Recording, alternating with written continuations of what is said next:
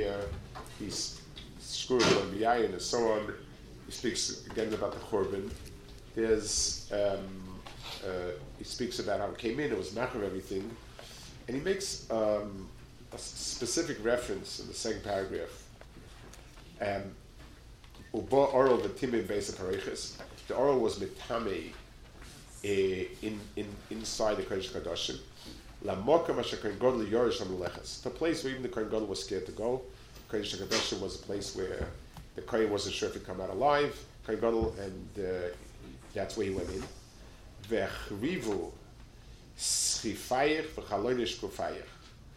They were machriv the psachim of Beis Hamikdash, which are covered with wood, schifayich, v'chaloinish kufayich, and the windows that were shkuf vatumim.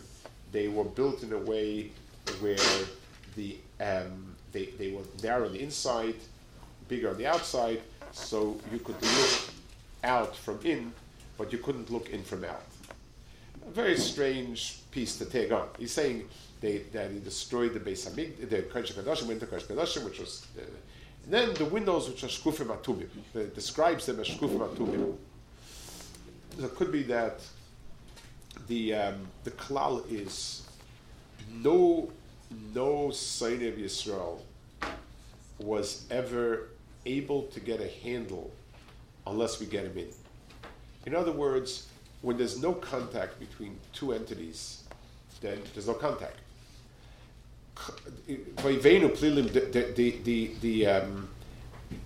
The way in which the Sayyid Yisrael gets some ability to overcome us is because we let them in. It could be many ways, but the very fact that we interact, the fact that we're open to their culture, to whatever is important to them, and we let that in, means there's a chibur. In those, the chaloinus of the Mikdash had two properties. One was shkufim. They let the light out, and that was a very important function, that the light of the Beis Hamikdash should radiate throughout the world. The second thing was, it had to be atumim. No light from the outside could come in. It was a one-way valve. If any light from the outside would come in, there would be no light from the Mikdash. And if the Oyev can come into Kodesh HaKadoshim, there's no way he could.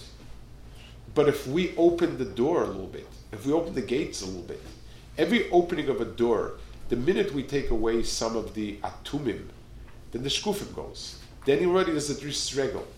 Somewhere along the line, there was some sort of a cash or some interaction. And that's why I think he points out the churm of the shkufim atumim.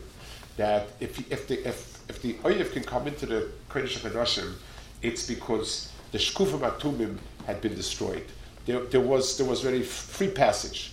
Things, and the same thing with the Pesach, the Shar. The Shar wasn't keeping out the outsiders. It was permeable. That's where the churban starts. Shvuas v'leviyayin, shlichus l'payim, kol Kinnah v'goyzi v'ashkis yapayim, siyal shpayim, Kinnah v'soibi agapayim, etzagim v'yadlo yal choyrav sipayim, v'jalayich siyalayich kapayim, eicho bat,